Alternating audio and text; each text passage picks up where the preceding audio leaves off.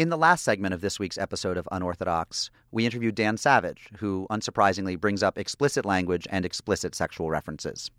If you're not comfortable with that, skip past that interview.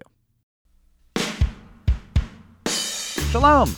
Welcome to Unorthodox, a weekly podcast from Tablet, in which we talk about the news of the Jews. I'm Mark Oppenheimer, and as ever, I'm joined by my Tablet colleagues, Deputy Editor Stephanie Butnick. Hi. Hello, Stephanie. And live from the studios on Cape Cod, Liel Leibowitz. Hello, hello. Hello. How is it on the Cape? Fantastic as ever. Are you in the sun right now? I am in the beautiful studio in WOMR Provincetown. Oh, thanks, Provincetown. 92.1 FM on your local dial if you're lucky enough to be here. And probably streaming online. Correct. Later in the show, we'll be talking with comedy critic Jason Zinnemann, who, to my knowledge, may be the only paid comedy critic in the country. He's the first, Times' first comedy critic. But, has anyone else picked up on that trend? Nobody? We'll ask him that. And our guest Gentile of the week will be essayist, sex advice columnist, podcaster, and general mensch Dan Savage. Jewish year 5775 is winding down, and some very strange news of the Jews. It feels like we need some Kabbalah just to interpret how weird things have gotten. J Street U, the campus branch of the liberal pro-Israel lobbying group J Street, has elected as its next student president Amna Faruqi, a Muslim American. She's a student at the University of Maryland, and she says she, quote, fell in love with Zionism in an Israeli study class at school. So welcome to the pro-Israel fight, Amna. If it weren't for the fact that Muslims don't drink, we would buy you a stiff drink. Members of an Israeli youth soccer team suffered food poisoning at a hotel in Bulgaria. They suspect that they were poisoned by Bulgarians after they were caught singing Hebrew songs at their Friday night dinner. The team is asking the Bulgarian Soccer Federation to investigate. Yishai Schlissel, the crazy man who stabbed 6 people at the Jerusalem Gay Pride Parade, has been charged with murder. In very late-breaking news, Jewish actor Dave Franco got engaged to fellow member of the tribe Alison Brie. Trudy from Mad Men. Is that how it's Alison Brie? Yes. Alison Brie. Mazel tov. Mazel tov. And in my favorite story of the past week, Israeli Army radio reported that a dolphin armed with spying equipment, including cameras, was captured by the Hamas Navy off the Gaza coast. Now, apparently, and Liel's going to let us know as an Israeli Army veteran, the Israeli Navy maintains a fleet of what's called Dolphin-class submarines. But according to Israeli Army radio, Hamas claimed this was an actual mammal, the dolphin, not a boat. Right. In the past, Egypt has accused Israel of sending spy sharks into Egyptian waters. In 2011, rumors spread in Saudi Arabia that a captured griffon vulture was an Israeli spy bird. And a vulture found in the Sudan in 2012 had been tagged by Israeli zoologists with one of those leg tags, which the Sudanese thought were cameras.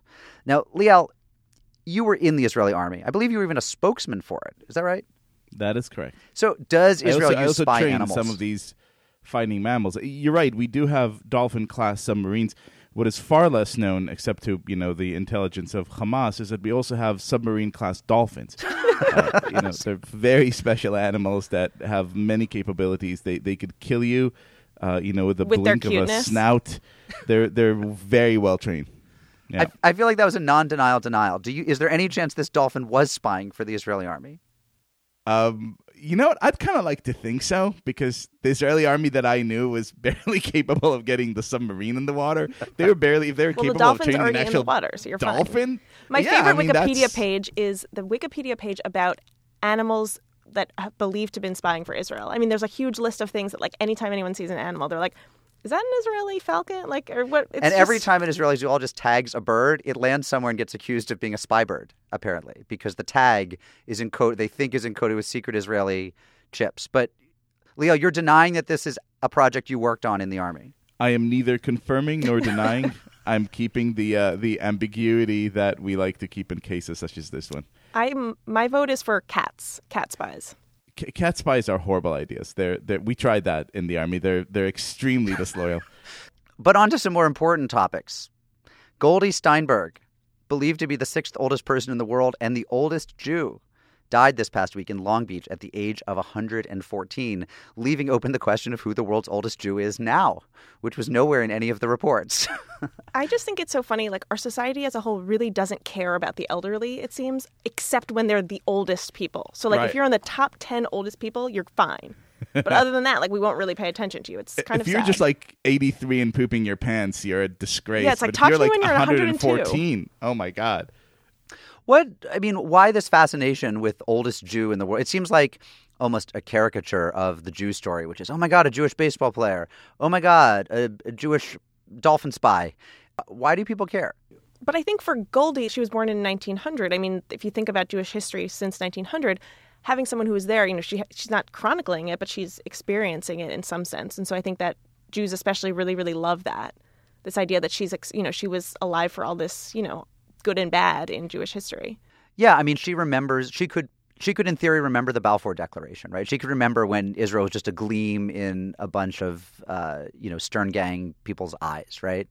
I mean, she was a survivor of, when she was 3 years old, a pogrom in her town of Kishinev. In Moldova. Yeah. And it's like, what? Like, she could be your grandma and she could have survived a pogrom. Like, that is crazy. That is crazy. After a 2-month hunger strike, Israel released Mohammed Alan, but not before he suffered what may have been irreversible brain damage.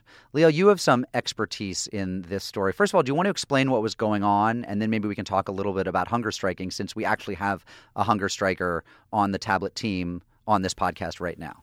It's great, by the way, that this is radio, because if anyone saw me, any belief that I've ever went on a hunger strike would be completely dubious. But yeah, so the gentleman in question, a young fellow by the name of Mohammed Alan, was arrested in 2006 for trying to convince one of his buddies to go up and become a suicide bomber and blow women and babies. And he was in prison for 3 years, which is what you get in this country for being black and in possession of a dime bag of weed. And then he was released and, of course, came right back to his old tricks and was arrested by Israel again, I believe, in November of last year. He was held on the basis of what is known kind of lyrically, I think, as an administrative arrest, which means that in case of extreme security-related suspicions, they could hold you for, I believe, up to 6 months, 3 and then another 3, without trial. This is, by the way, the exact same provenance being used right now against the hardcore right-wing Jews who are believed to have burned the Palestinian baby and his family last month.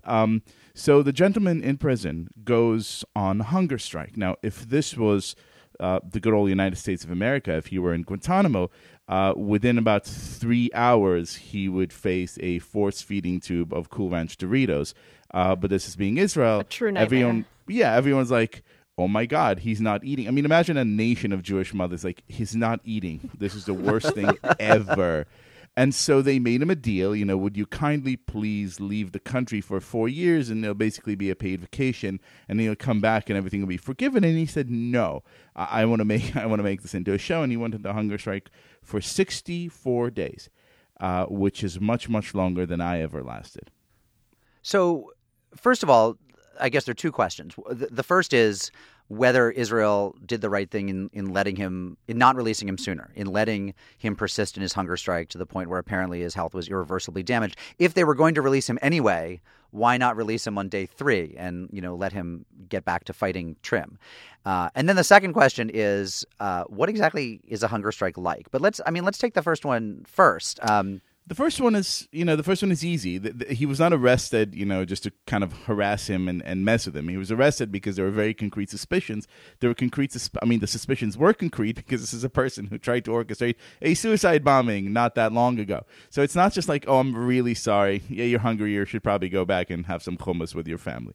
And so I think Israel was trying to negotiate this, like many things that Israel does. I think it was being unfairly criticized in this case, and I think it was being, overly permissive and considerate, because again, there are nations in the world, and we're proud to live in one, that would not have waited 2 seconds before they would have stuck the tube right in him. That's the first question. The second question is much more interesting. A hunger strike is kind of it comes in 3 stages. Wait, we have to back up.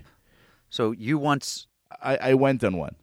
I'm one of those excitable young men, to whom you just have to suggest a bad idea, and I'll be like, oh, I totally want to do that. You want to jump off a plane? I totally want to do that. So at some point when I was in college, someone suggested that the fact that Israeli tuition had gone way up and therefore excluded many, many, many of the nation's poorest students and made it impossible for many of them to go to university was unfair, and therefore we needed to do something. The thing to do, for reasons that elude me now, this was 15 years ago, the thing to do seemed to have been a hunger strike. And so hunger strikes really have three parts. Wait, so let's just be clear. You said yes. Oh, of course I said yes. I'm an idiot. I mean, it goes without saying. And so three parts to this thing. You're hungry for the first 24 hours like you have never been hungry before in your life. You know these cartoons where you look at a fellow human being and you imagine to be like a big walking, leg of lamb? That's what it's like. Everything reminds you of food and you're insanely ravenous. Then you wake up on 24 hours into it and there's this sort of blissful state in which everything is peace. You're not hungry, you're not thirsty, you're not tired. You feel kind of like weirdly clean and You sound radiant. like those people like talking about juice cleanses. Stephanie, by it day is the 4, you're just world's glowing. greatest freaking juice cleanse combined with like transcendental meditation, yoga, and the like best 3 hours enema of you've spinning. ever had. It's orgasmic. I mean, it's really, there is nothing So how to long did you explain last? this. Just fantastic. Then, how much weight did I lose? No, how many days did you last? 13. So what was it like at the end? Because I mean, Well, I can't that's even it. imagine So 60 days. By day like 10 or 11, you enter stage 3 that just, gets worse and worse and worse, which is basically the stage in which your body begins to shut down. And then you're sort of not feeling very well because you're not really feeling, because your brain is just not working anymore. Because your urine has turned purple? This guy was on for 64 days. Literally by day 11, I was sort of looking at you and just, hi, I can't really see or smell, but I'm, sitting here because I have no energy whatsoever to move. It's an extreme thing. For did you guys 7 get days, results? it's great. Did we get results? Yeah. Sarah Netanyahu bought us pizzas. Did you break for the pizzas? I was in the hospital. I got hospitalized the evening before that. I lasted until almost the very end. So what's going to happen now? I mean, after there's so much publicity and, he's suffering brain injury, potentially irreversible. Well, what do you think is going to happen? I mean, if it was the United States, we sort of know what we'd be seeing, but what happens next? I think nothing. I think that the publicity just piles up with the, dolphin-related publicity and other publicity that Israel gets or doesn't get for what it does or doesn't do. I'll say this, though, which is that a lot of people have long said that the kind of activism that's going to work for Palestinians who want to bring attention to what they see as human rights abuses or violations of international law in Gaza in particular is not going to be boycotts, divestment, sanctions, and it's certainly not going to be terrorism. It's going to be the kind of sort of self-abnegating civil disobedience in the Gandhi, Martin Luther King vein that includes hunger strikes, right? It's going to be people peacefully sitting there refusing to eat. I completely agree. Look, I've had the opportunity to participate in a host of Palestinian and to a certain extent, joint Palestinian-Israeli demonstrations in a little village called Bil'in. In the West Bank, which were basically for the most part, occasions of peaceful marching towards the Israeli soldiers. I think those have been tremendously effective, precisely because they were peaceful, they were nonviolent, and they really heightened the contradictions of the situation. It is one of my greatest laments that the Palestinian civil society in general does not uphold this tactic more frequently. I mean, in this case, again, let us remember that this is a person accused of trying to recruit a suicide bombing. This is not a Gandhi. But in general, yes, I would like to see it used more frequently and more successfully. All right, thanks. I confess that I almost didn't want to talk about this because even hearing about a hunger strike makes me hungry and scared and sad. But it was a remarkable story coming out of Israel this past week. So glad to have your own reminiscences, Liel.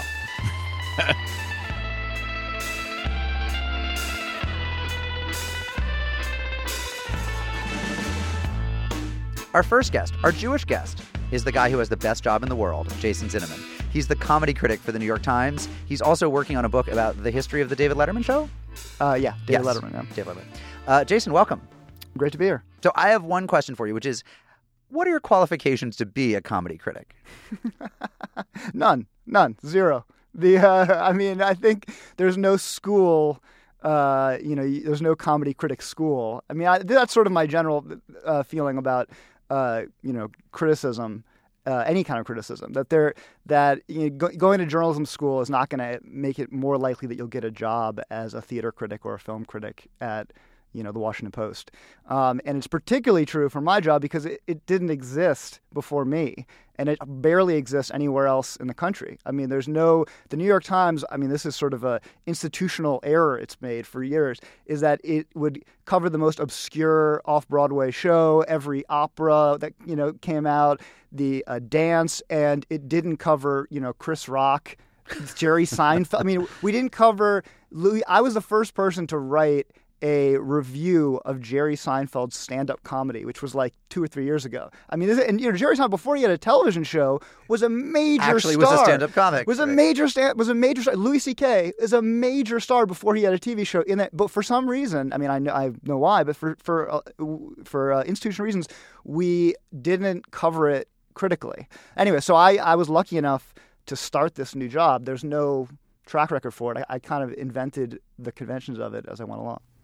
So what does a week look like for you? Are you going to comedy shows every night? Yeah, I mean, I think when I'm doing my job right, I should be. I wouldn't say I'm going to comedy shows every night, but the way I designed my job was that it wasn't going to only be clubs. It would cover. I've written about TV, I've written about Broadway, I've written about film, but the bread and butter is, and I think where I can be of some use, is live stand-up and improv, because we have a TV critic, we have obviously we have a theater critic, all of that. Jason, I want to ask you a hostile question. Great. And it's only hostile because I could not be more jealous of the amazing job that you have. Oh, but here goes. I'm worried. I'm very worried. So here's my question. It seems to me that it used to be, the 60s, the 70s. There were people doing comedy. And the reason they were doing comedy is for the usual reasons, people have been doing comedy, which is basically, to beat away the pain, to make observations, to kind of, sing all the woes of society in a way that would make people laugh and listen. And then it seems that like a whole generation, sometime in the 80s and 90s, a whole generation of comedy nerds came into play. People like Judd Apatow, who just wrote this, what I think is a really great book. I'd like to hear your opinion about it. And all of a sudden, the comedy seemed like it was starting to get directed by the comedy nerds. In other words, it was like a meta comedy. It was like people who grew up in conventions, enforcing the conventions, and changing the game in that way. It seemed, kind of like a step removed. Do you think that's a fair analysis? And are you part of that problem? That's a hostile question. You got to try harder. That's a softball. Come on. I think you put your I disagree with some stuff that you said there, but I think you put your finger on a major development, which which is the sort of rise of the comedy nerd. And to take I think you're suggesting that there's this, it's changed the substance of comedy. It's become more meta. It's become more insidery, and I think that's all true to some degree. I think a key turning point would be the alternative comedy scene of the early '90s, and I think David Letterman actually had a big impact on that as well. And I think that also because of technology, because of podcasts, because of the internet having sites dedicated to comedy, that comedy nerds have become like music nerds. They've created their own media. They, for instance, in the 70s or the 80s, nobody in the general public could name a Saturday Night Live writer. That was just, you didn't know who Al Franken was. I mean, you knew about him when he was a senator, but you had there was no star to Al Franken, right? You knew who he was wrote for. No one knew who Michael O'Donoghue was, even though these are critical figures in the history of Saturday Night Live, vastly more important than most of the people you see on the show. Today, people know who are writing these things. People know John Mulaney is the guy who wrote Stefan and is as important as Bill Hader is. And that is a function of the rise of the comedy nerd. But I think I don't see the development as so negative as you do, because I think that the whole culture has become so fragmented that there's all kinds of comedy out there. If you want to have very mainstream comedy that begins with premises that everyone can understand, it's still there. And if you want to have kind of weirder, more, I think now there's more room for kind of weirder, more surreal, more abstract comedy that isn't about the joke than there ever has been. And I think that's good. I think that makes us more diversity, aesthetic diversity in the scene. Rock on. Stephanie, you got anything else for him? I want to talk to you about Amy Schumer. I feel like she's not fully universally accepted. She's still sort of like she had Trainwreck, and she's sort of on her way. I mean, she has an HBO special, a stand-up special coming up. Is that the point at which she sort of hits, peak saturation? I think that's I think she's there now. I mean, I think I said in the Times, I think she is. She is.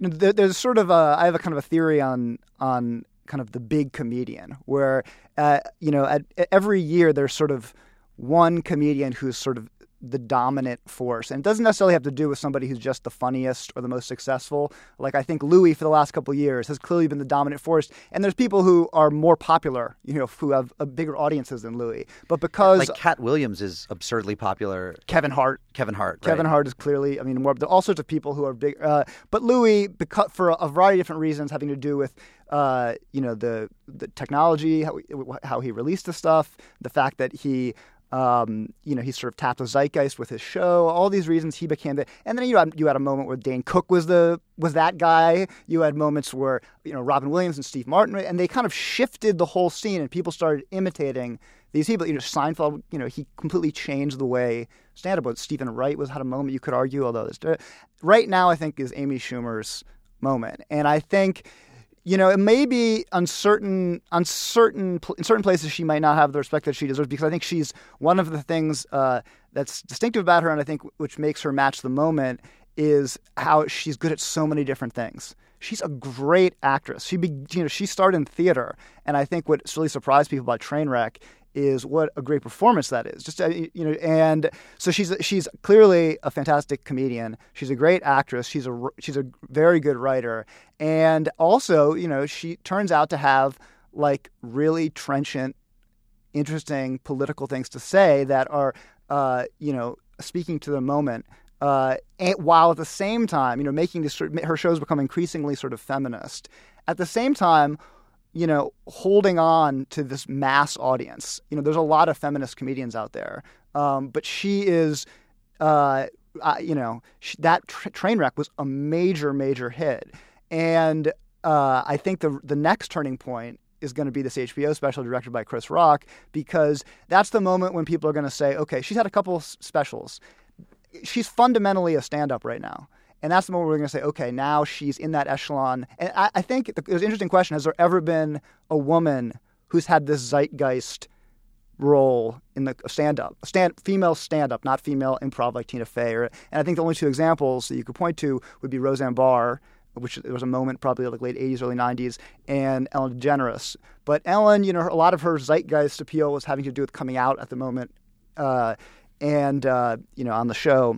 So it's really rare. I mean, Sarah Silverman didn't get there?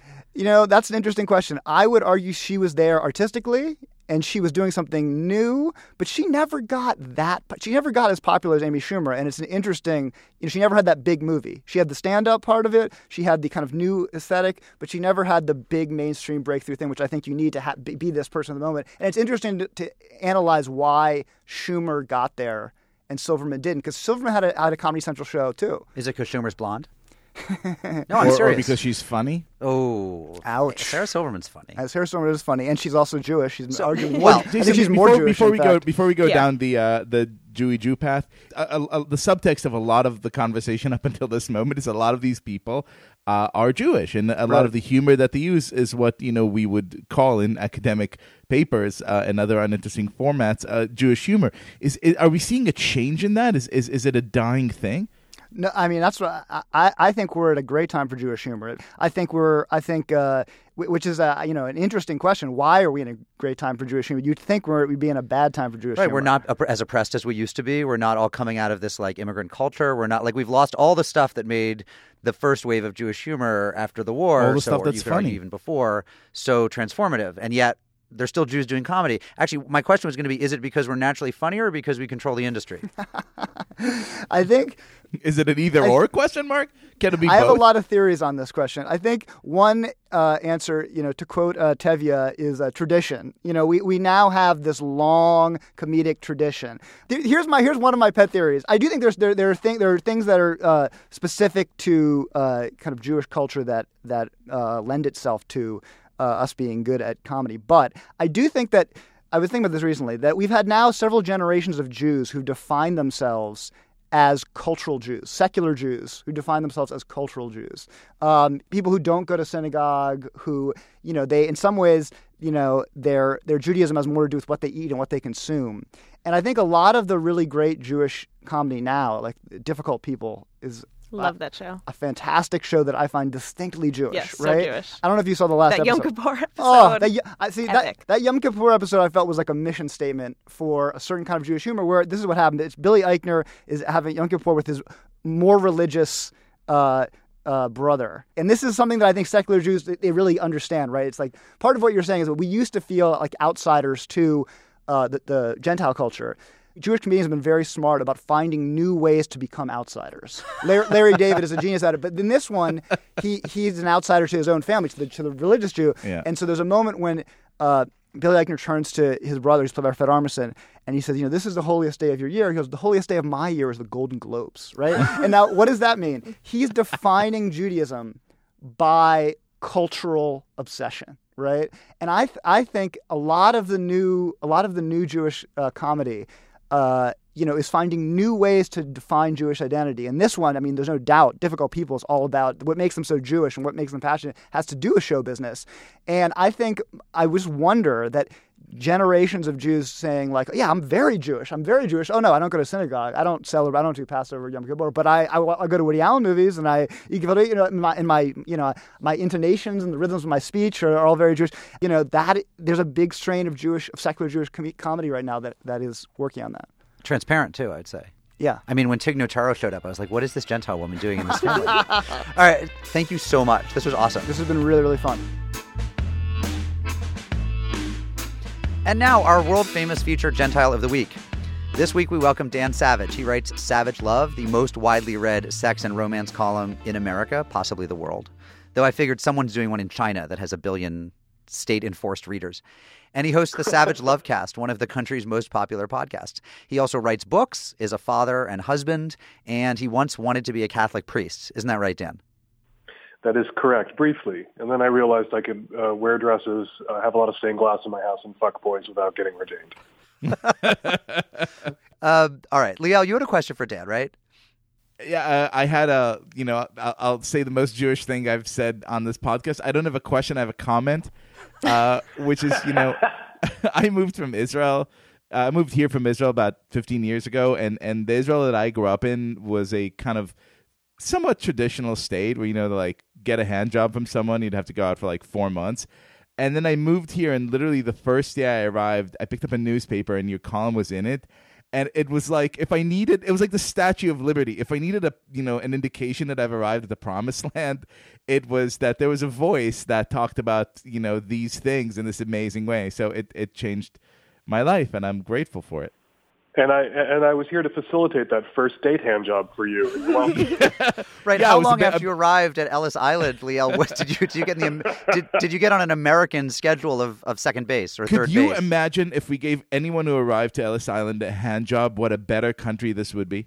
It'd be amazing. Might have kept the Rubios out. Yeah. And there goes the Republican Florida vote for unorthodox. Stephanie, what's up? I guess I just wanted to talk to you. I mean, you've been sort of pretty vocal about the Ashley Madison hack and sort of saying that what people do in their lives. I mean, it's the hack basically revealed the information of users who were using the website to sort of seek adulterous relationships. And you're sort of saying we shouldn't, if it's not someone who's made their career, basically defending these ideas of like traditional family, which are completely bullshit, we shouldn't be outing these people. Not just defending traditional family, also attacking other people's families and trying to enact into law their sort of preferred relationship models and their moral prescriptions. If somebody just publicly was, I'm for traditional family values, but they weren't stumping against alternative family values or trying to have their bigotry enshrined into law, I don't think they should be outed necessarily. But a Josh Duggar, absolutely.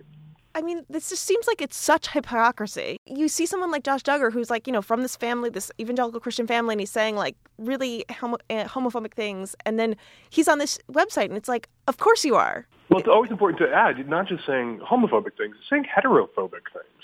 This quiverful movement, which is all about weaponizing women's uteruses and women being the possessions of their husbands and fathers is an assault on mainstream heterosexuality and mainstream heterosexual morals and practices. These people want a theocracy, and they think they can breed their way to it. And to make that look cute and funny, they can only get away with it because they were Christians. If this was a Muslim family with 20 kids, and the idea was to get all Muslim families to have 20 kids, so one day they can take over the country and force everyone to live by their sacred text, people would go nuts. Dan, you have a famous, I'm tempted to say intimate relationship with one of the Republican presidential candidate, Rick Santorum, whose name you've turned into quite a popular internet phrase. Do you want to briefly explain what that is before I ask you a quick question? Well, Rick Santorum in 2003, in an infamous interview with the AP, compared gay couples that wish to marry to individuals that rape children and have sex with dogs.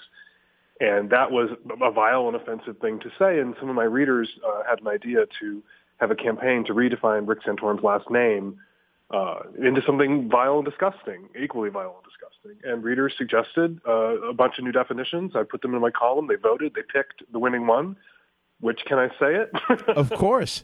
It's the winning definition was Santorum, the frothy mix of lube and fecal matter that is sometimes the byproduct of anal sex.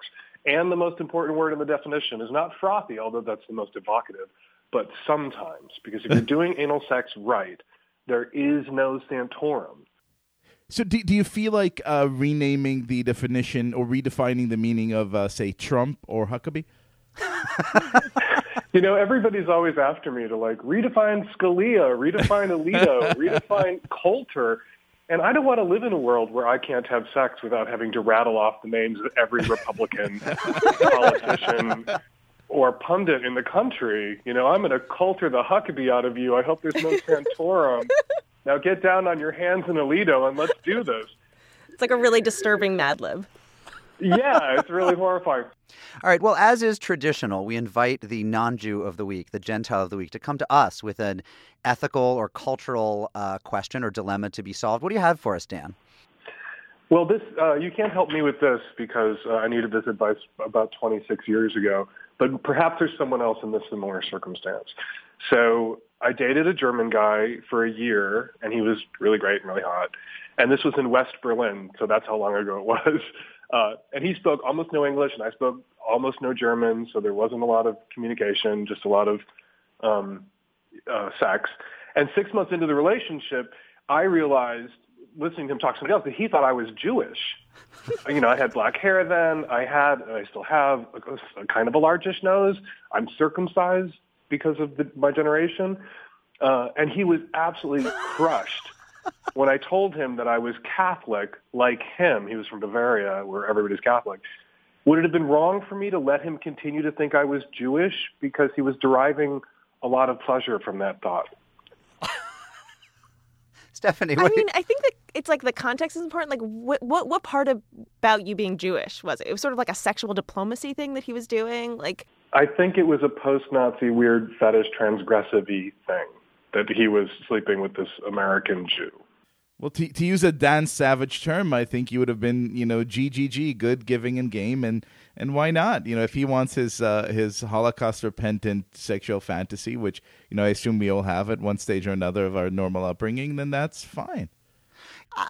I just don't think there's any harm or foul in this. I think that you were probably getting off on his Germanness. He probably looked like Dieter from Sprockets. He was from he was from a Wim Wenders film, and he was getting off on the fact that, you looked kind of Semitic. I don't see the harm. I'm not offended as a Jew if you go on playing Jew there, provided that it's a short-term thing. Like, you guys are in, you're out, within a year you're gone. It'd be weird if it continued into engagement, marriage, that sort of thing. Yeah, that was my follow-up question. Like, if I had let him think that, how long, if we had wound up staying together, which is a possibility. Well, like the high holidays would have been awkward. Point, yeah, we do, come home to my house for, we call it Christmas, maybe. So final question for you. How did it finally come out? Like, how did you overhear him on the phone talking about Die Juda? We were in a bar, and he was talking to a friend, and talking about me in German with his friend, and he described me as his. I knew what boyfriend was at that point, and he called me his Jew boyfriend. And I was just like, wait, what? No, I'm Irish Catholic. And he was, which his friends then translated for him, and you could see the look on his face. He was just really You could see his erection disappearing. What I love about this is how little you guys knew each other, right? Like so little conversation. You've been together for 6 months, and he didn't know the most basic facts about your background because you just didn't talk that much. You know, you've never really had a foreign affair until you've had an affair with a German-English dictionary in one hand and your lover's junk in the other. And you just kind of go back and forth between them. All right. Well, Dad, thank you so much for joining us. We hope you'll join us again with your pseudo-Jewish personality. Happy to do it. Thanks for having me, and good luck with the new podcast.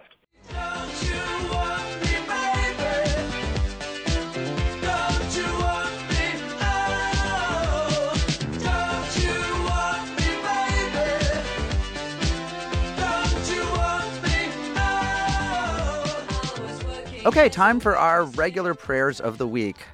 Me, I have an easy one. I dropped my 2-year-old daughter on her head yesterday, and I'm just praying that she's okay. The pediatrician says all is fine, but the nervous father in me is just, waiting a couple more days for her to go limp, and I really hope it doesn't happen.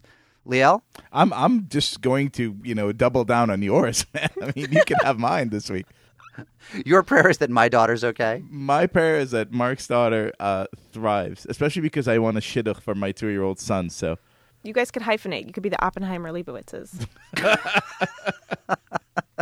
My prayer is that the quasi-makeout captured between Jewish rapper Drake and tennis star Serena Williams will turn out to be more than a makeout and will be a meaningful relationship that we can talk about in perpetuity. By the way, Trump's daughter becoming Jewish is one thing, but Serena Williams becoming Jewish is going to be need to become Jewish. She an just, amazing we'll ride this victory. out, see what happens.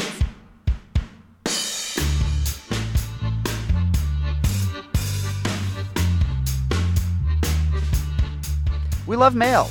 If you have thoughts, comments, praise, or questions for our panel of experts, send them to unorthodox@tabletmag.com. Be warned, we might read them on the air.